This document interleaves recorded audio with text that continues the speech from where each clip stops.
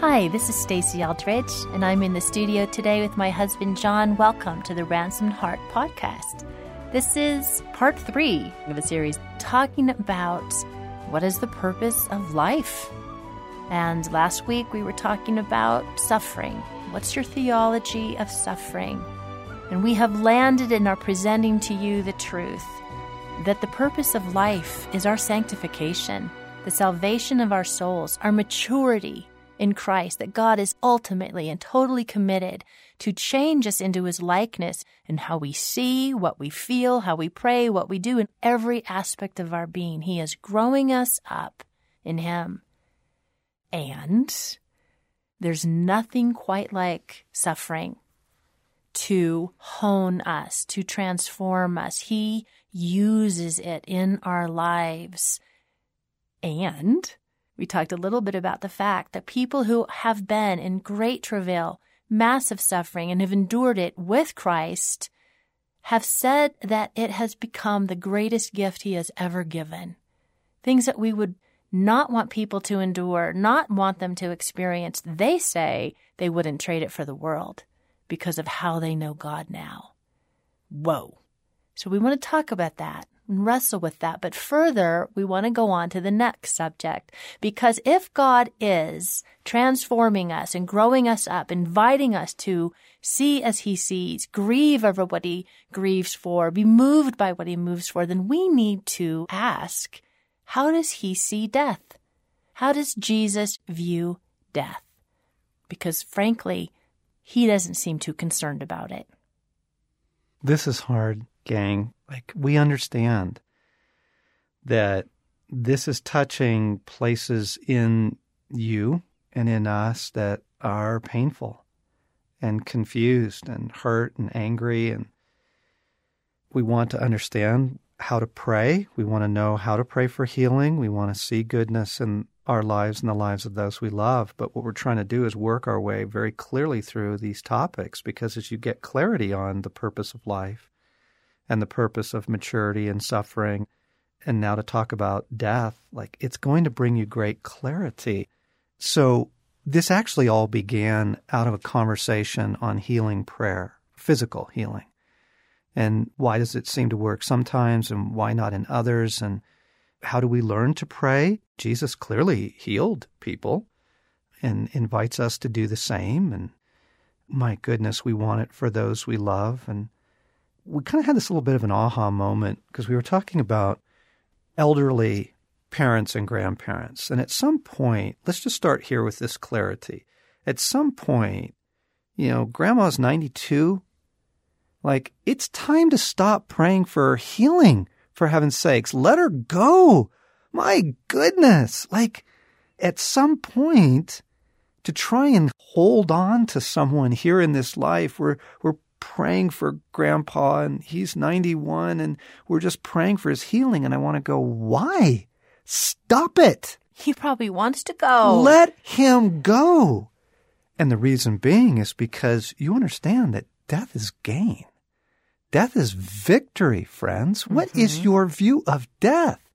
I'm absolutely baffled by Christians' fear of and this fight against passing into the kingdom? Are you kidding me? Grandma and grandpa are going to be glorious if you let them go. They're going to be absolutely radiant, young, beautiful, totally healed. They're going to step into joy and the feast and the kingdom and the presence of God. Yes. The Scripture takes a very, very different view of death than we do. The last time I spoke to my mom, with her eyes blue and clear and deep, and her beauty revealed, her soul revealed like I had never seen it before. And I had to part. I had to say goodbye. And I said, the next time we see each other, we will both be glorious. And I know that it's true. I know that it's true. This is the center point of our faith. The center point of our faith is overcoming death. It's not good little life. It's not. Death, where is your sting? Exactly, right. I mean, people don't martyr themselves to get a better lawn, right? The martyrs down through the ages have stood triumphantly in the face of persecution and death because they knew that the great reward was coming. They would step into the kingdom, life eternal. Paul says, to me, death is gain. To live is Christ, to die is gain. Like, dying is a good thing. Paul even goes on to say, I actually wish I could leave. I need to stay here because God has shown me I need to stay here for your benefit. But otherwise, dying is gain. Now, this is not permission to take your life. This is not permission to make agreements with that, okay? But when Jesus is about to die, he turns to his closest friends and he says to them, rejoice. Rejoice. I get to go back to the Father. Like, Jesus wanted his closest, dearest friends to rejoice at his death, knowing that it would release him from his suffering back into the arms of his Father. Okay, let's confess, my stomach is a little tight here. I know this is true. I believe it with everything. And when you're with a person who has been suffering a long time and they are ready to be released from this body and to enter into full healing, yes, you want them to go and live, continue living, but in fullness. There is this little part that I just admit, we're fearing death, not ultimately, but it is an unknown. Everybody has to go through it. Odds are highly in your favor that you're going to die. I'm thinking that only one in all of history hasn't, and that wasn't Jesus. So, but there is the place of like, yes, there is the human, I don't know what that's going to be like crossing over. There's mercy there, but I do know that God's grace will be present there. Then, it's that whole Corrie ten Boom. You get the ticket for the train when you get on the train. We don't know what it's going to be like for us or for others, but we do know that God is good and that he has promised that his grace will be sufficient. But not to fear it as the end of all things. It's not. It's the beginning of all things. Well, and it's even more than that. You actually don't die. Ah, very good. Whatever it is that you conceive of death to be, you actually don't die. When Jesus was revealed on the Mount of Transfiguration, Peter, James, and John were with him there, and they saw two people suddenly standing there talking to Jesus, Moses and Elijah. And what's amazing is, first off, they recognized them. Oh, look, there's Moses. There's Elijah. How did they know that? They never met Moses or Elijah, right? And then secondly, they're having a conversation. Yes. A lengthy conversation. Jesus, Moses, and Elijah are, and they're talking about his coming death. Moses and Elijah were quite well. They were just fine. They were radiant. They were glorious. They were themselves. Big deep breath. It's just a reminder, right? We don't. You actually don't die. Dallas Willard says, for the Christian, eternity has already begun. Your eternal life is not something that's related to the calendar. Right. In other words, it comes later after you clock out.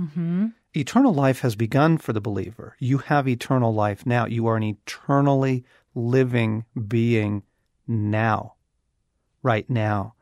And when you pass into the next realm, better word, it's not trauma, fear, darkness. This is where we've really been robbed again by, in our culture, we have so sanitized death and we've so removed it from most people's experiences. You weren't there when your mom passed away, but your sister was. And you remember her, she told the story of her reaction. Yeah, I got to the room right after, but she lit up. Suddenly, my mom, who had her eyes closed and not able to move for 24 hours, suddenly her face lit up, her eyes opened, and then her spirit left. There are so many stories of this, of people who have been, out, comatose for weeks. And when it's their moment to pass, sitting bolt upright in bed, and this huge smile coming across their face, and sometimes even saying, oh, Jesus. And then, like, this is a good thing. And the reason why this is so deeply connected to, like, a lot of the anguish and the prayer and all of this is around preventing death. And I get it. Look, I get it. Like, If one of our sons was in an automobile accident tomorrow and they were in the hospital, you believe it. I'm going to be praying like I've never prayed before. Of course. But at the same time, my heart and my theology says death is not to be feared.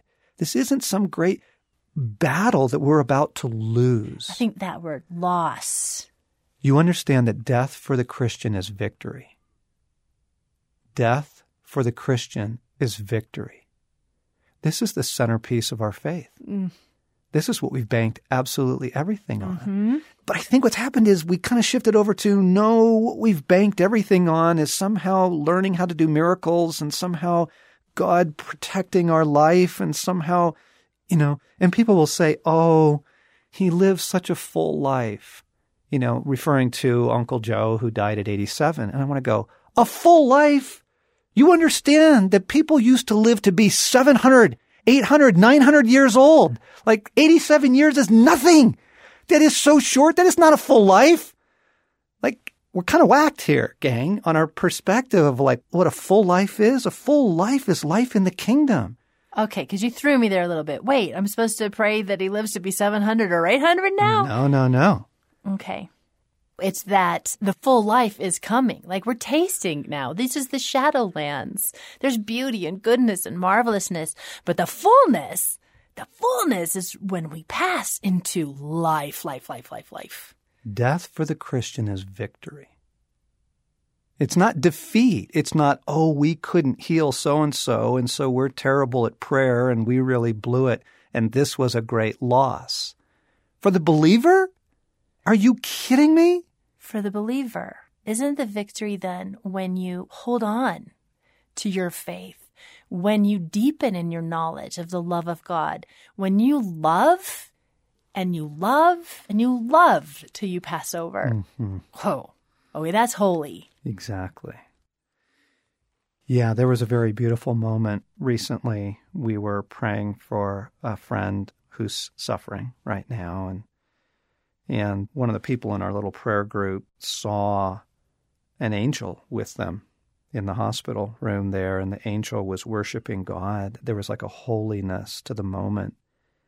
They weren't being healed by the angel. The angel was there and was worshiping God, and the holiness of the moment was that this person in suffering was choosing God. Like for a human being to love God and choose God in the midst of suffering is one of the most holy, breathtaking things that ever takes place on the planet. Maybe the most. It's easy to love God when everything's going great, gang. Right? I mean, Jesus says, what reward have you in that? There's no reward in that, right? Loving God when everything's going great? Anybody can do that. The unbeliever can do that. But to choose God and love God in the midst of suffering? I don't want to embarrass him, but I had the privilege of being with Craig this summer in one of his severe times of suffering in the hospital. And he was racked with pain and shaking.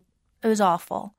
And when he was able to catch his breath and breathe again, what came out of his mouth was, I love you, God. I love you, God. You are good. I worship you, Jesus. And then came the suffering and his inability to speak again. Okay, holy. Another friend of mine said, we need more people around Christians who are dying. Because it is, whoa. It's inexplicable. Yes. It's inexplicable except you. for the hope of God. We worship you now, even Jesus. We worship you. And we confess we don't understand all things, but we want to grow. We want to grow up and grow in understanding. Yes. Here's the thing, honey, is that I had this conversation with you when you were in a season you were really sick. And God, just bring it to me like, should you pass? And the fear that gripped my heart. And the truth is that I'm not afraid for you. Like, when it comes time, let me go, and I will let you go, because I know it is well with you. But the thing is that I'm not afraid of you dying. I'm not looking forward to living without you. Yes. And just to know, even in that, for those of you that are listening, that maybe you have a dear one that you are contending for and praying for, and what is gripping your heart, or that they're not going to live forever in heaven. but you don't want to live without him. Yeah. Is to know that our God will give us everything we need when we need it. His grace will come. He is generous and lavish, and even in our grief and our sorrow, and we will grieve, he will be enough. And the reason that you don't feel that now is because you don't need that yet. We get very apprehensive, like, oh my goodness, what would it be like to suffer? Like I see my dear one suffering. What will it be like if I lose them? And we project into these things and we don't feel the strength for it now because you don't need the strength for it now. Yeah. The grace will be provided for you when you need it. So here's what we've been doing. We've been trying to talk about what is the purpose of life? Is it happy life now? Is that the goal of our faith? What is abundant life? And why don't we talk about reward anymore? Have we shifted to the idea that abundant life means everything working well now and heaven? The purpose of life is the sanctification of your soul. The purpose of life is you becoming one with the Father. As MacDonald said, because we are sons and daughters, let us become sons and daughters. The purpose of life is knowing God. And then we talked about the maturing process and that God is clearly committed to our maturity. Clearly, there's just undeniable in Scripture that that is what he is primarily about. And you all know that nothing shapes a person's character like suffering. So you just can't remove it from the equation and say that maturity will happen some other way. It doesn't. And then this last session, we've been talking about what is it that we're fearing here in death? And how, for the Christian, death is victory. Death is triumph. Jesus' posture was, rejoice at my death. Paul's posture was, I would much rather leave.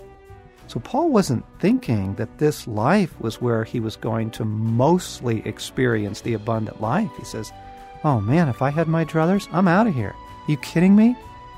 And if that's not our posture, then maybe we're clinging to this life in ways that are going to really hurt us, really break our hearts.